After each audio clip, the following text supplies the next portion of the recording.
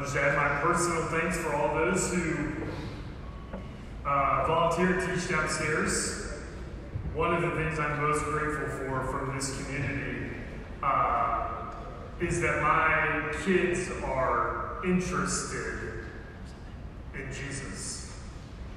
They don't always say, like, I want to go to church, I can't wait for church, but they're very interested in the Lord. And I know that's not really me, because if you ask my son Bo what he wants to do when he grows up, he'll either say a musician or not a preacher.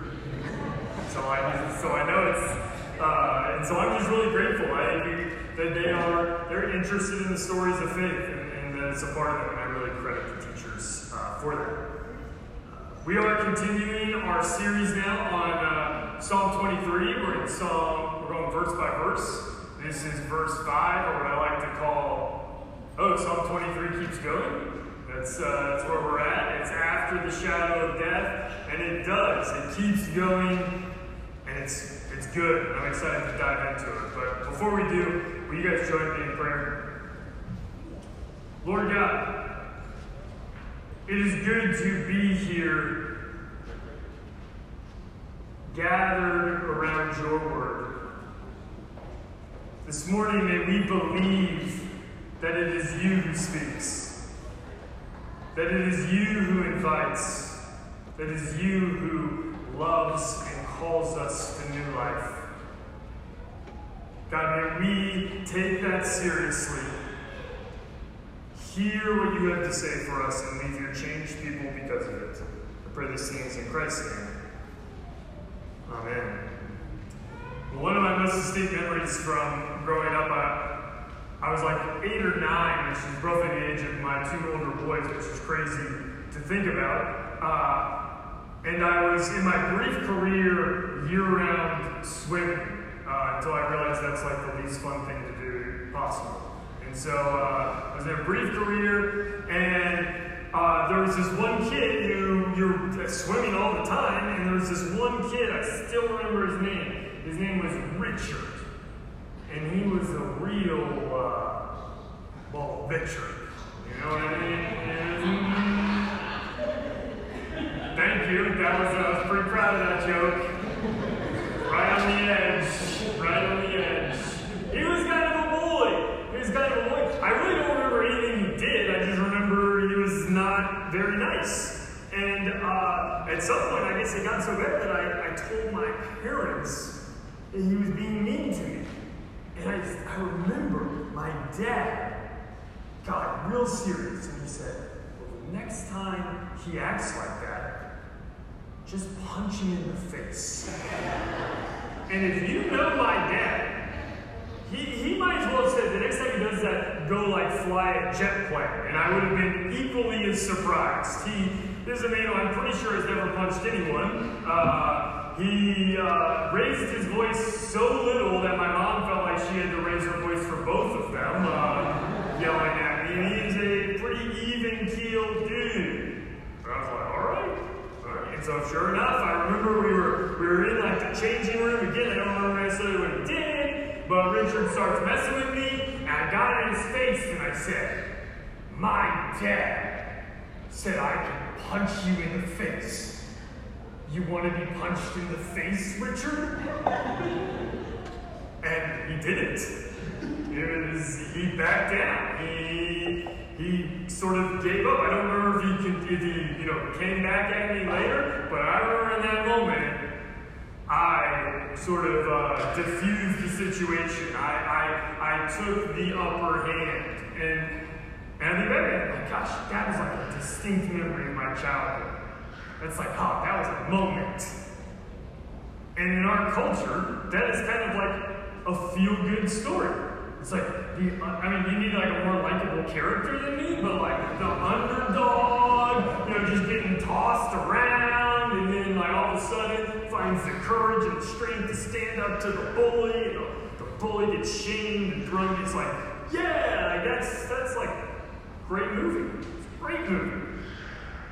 But as an adult now, as a person of faith, I started to think like, well, at what point would I become the bull? But punch punch her in the face. It's sort of like the tables would be turned, but I'm not sure to use a phrase of scripture that the tables would be overturned. It would just sort of, we would flip-flop positions. And then the more I thought about it, I thought, well, if my son found himself in a similar situation, said, I'm getting bullied. I might not encourage him to go punch somebody in the face, but encouraging him towards the way of Jesus.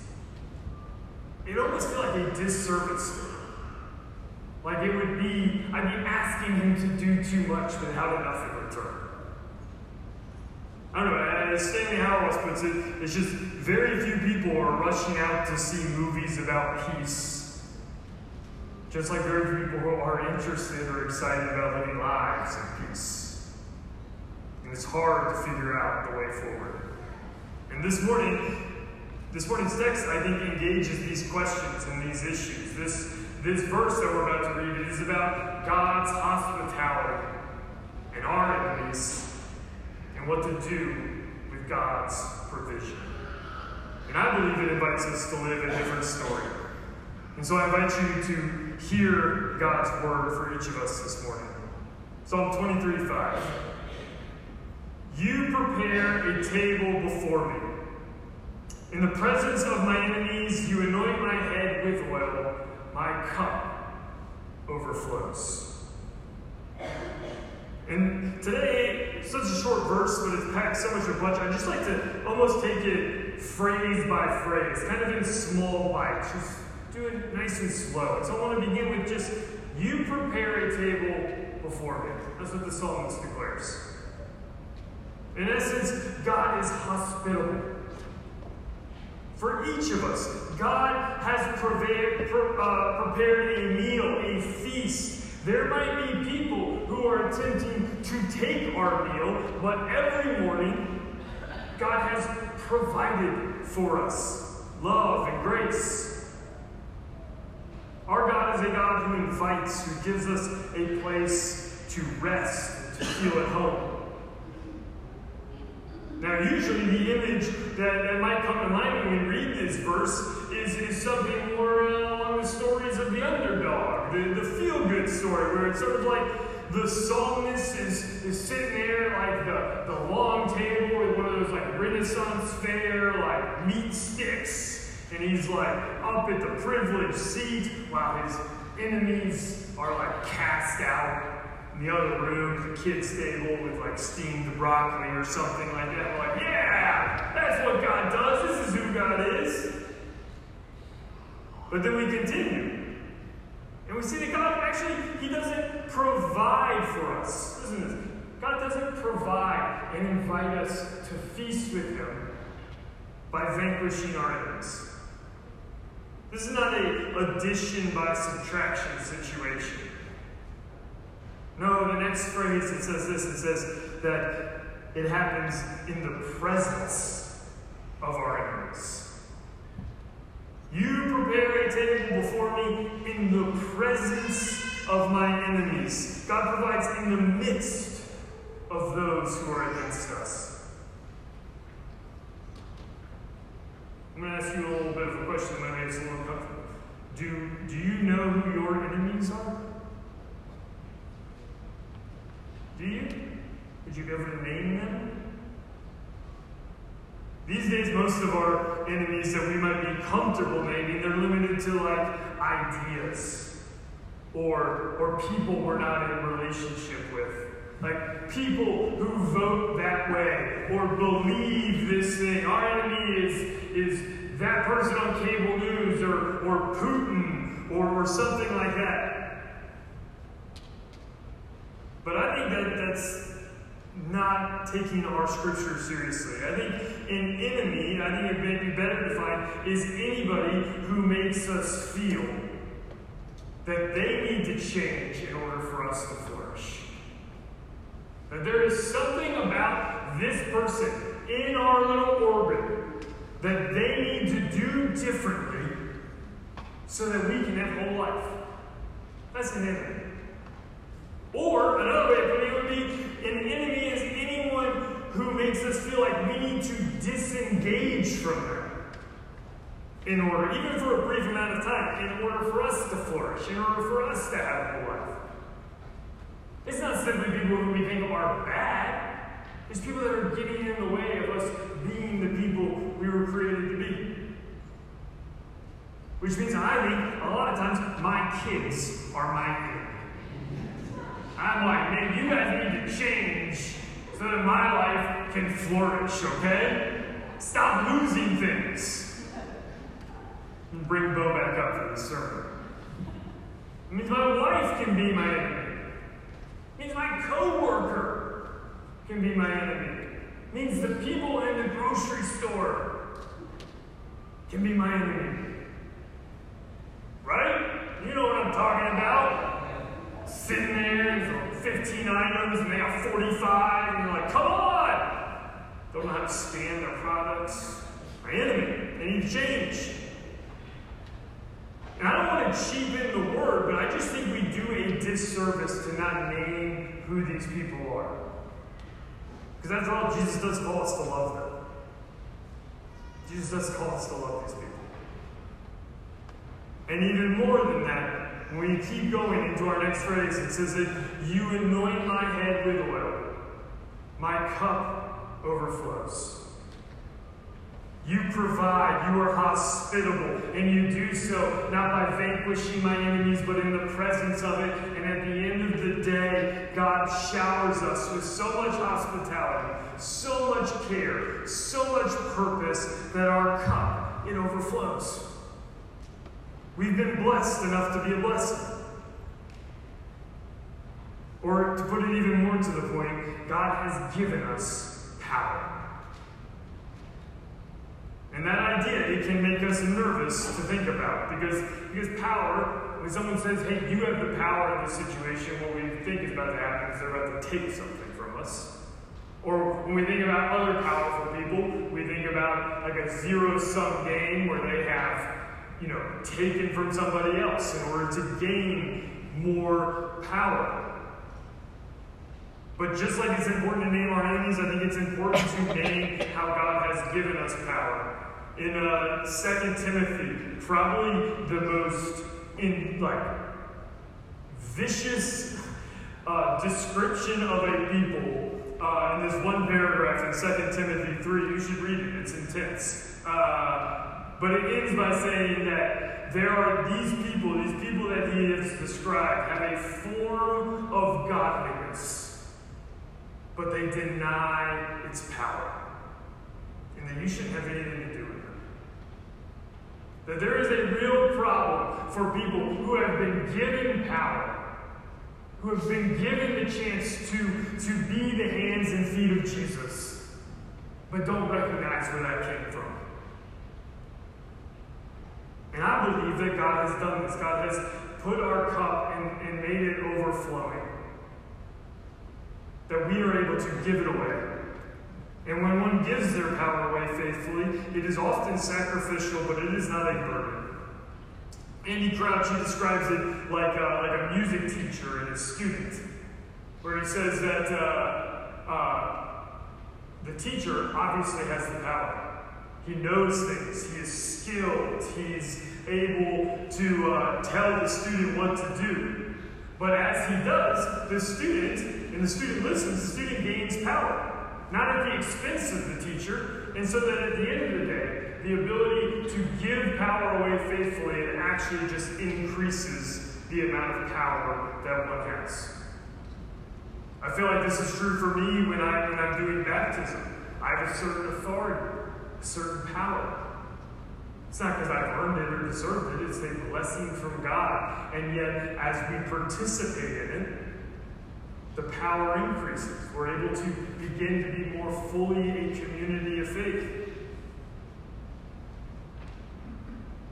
And I would hope that you might recognize where God has not only provided for you, but your cup is overflowing. Where you have the power to be present with your kids.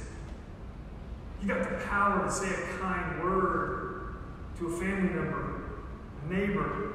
You got the power at work to advocate for someone, to stand up for them. You got the power to give thanks to people.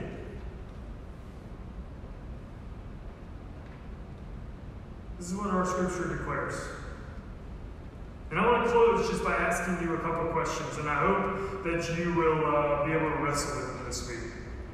And the first one is this: where has God set the table for you? Where has God set the table for you? Where has God actually provided for you? Or to put it a slightly different way, where could you be a person of gratitude more than you are? Can you think of a place in your life where that is true? I'm not saying that every need is met, everything is perfect, but I bet there is somewhere in your life where God has invited you to feast, and you've been feasting. That's the first question. And the second one is, who are your enemies? And what is your desire for your enemies? Is it that they are removed from your life? Or that you might love them more? Is it that they change?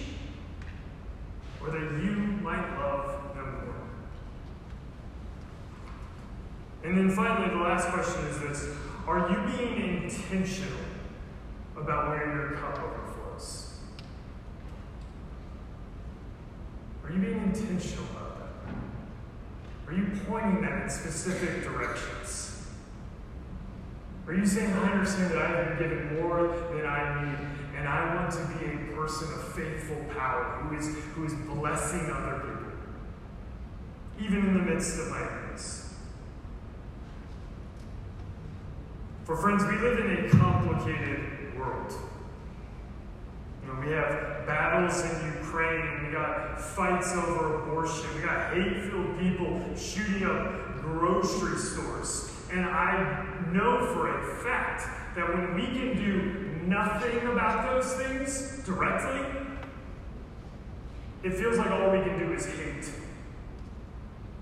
I get it. It feels like the only option is to push against our enemies. But I've realized also that this is actually the exact reason it's so hard to encourage our kids in the way of Jesus. Because we can't be there in the same way to protect them.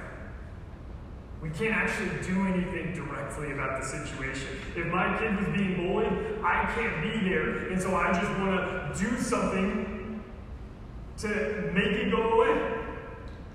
But what Psalm 23, it reminds me of what I can do.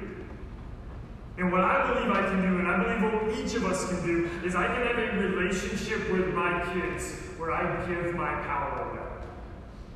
Where I can realize that the relationship I have with my sons is a gift from God. So that when my kids go into a difficult world full of enemies, at the very least they will know they are loved by their dad. They will know what I believe, what I struggle with, and struggle to live. I can't make their enemies go away, but I can show them who their Father in heaven thinks they are. And friends, this is the way of Jesus. For the God we worship, who cares about every wrong, who hates every injustice, and who could have righted every single issue, could have done it all. But what he did was come as one of us. And he shared meals. He hosted people. He was hospitable. In the midst of his enemies, he loved people well. Everyone wanted him to get rid of Rome, and what he did was sit with sinners. And at the end of the day, his way was the way of life. And I hope you know that that's the way you were invited into. I hope you know that on the night of his arrest, Jesus acted out Psalm 23:5. In the midst of his enemies, he knew that God had laid out a feast for him. And so he took bread, as I do now in his name, and after giving thanks, he broke it. And he said, "This is my body. It's broken for you. Take it and eat. And do this in remembrance of me." And in the same way, Christ took the cup and he said, "This is my blood, shed for the forgiveness of sins. Take it, and drink it. And do this in remembrance of me." Friends, as often as we eat of this bread and we drink from this cup, we proclaim that God has provided a feast for us, a feast in the midst of brokenness, and invited us to participate so we might be his people out of the world. That's why these are the gifts of God for us, his people. Amen. Will you pray with me? Lord God, it is hard to live in a broken world, and even harder to live in a broken world where we care about others. Our instinct is to get them to avoid brokenness, to run from enemies, to fight them so that they will go away. And yet you have shown us in our very life, that when we were your enemies, you didn't fight us, but you came and invited us to a meal. You forgave us and invited us into a new way of life. And so, God, as we participate in this sacrament of grace, I pray that the bread and the juice might remind us of the table you have set before us, that we are invited to feast and our cup overflow, so we might be your people in the world. Pray these things in Christ's name. Amen.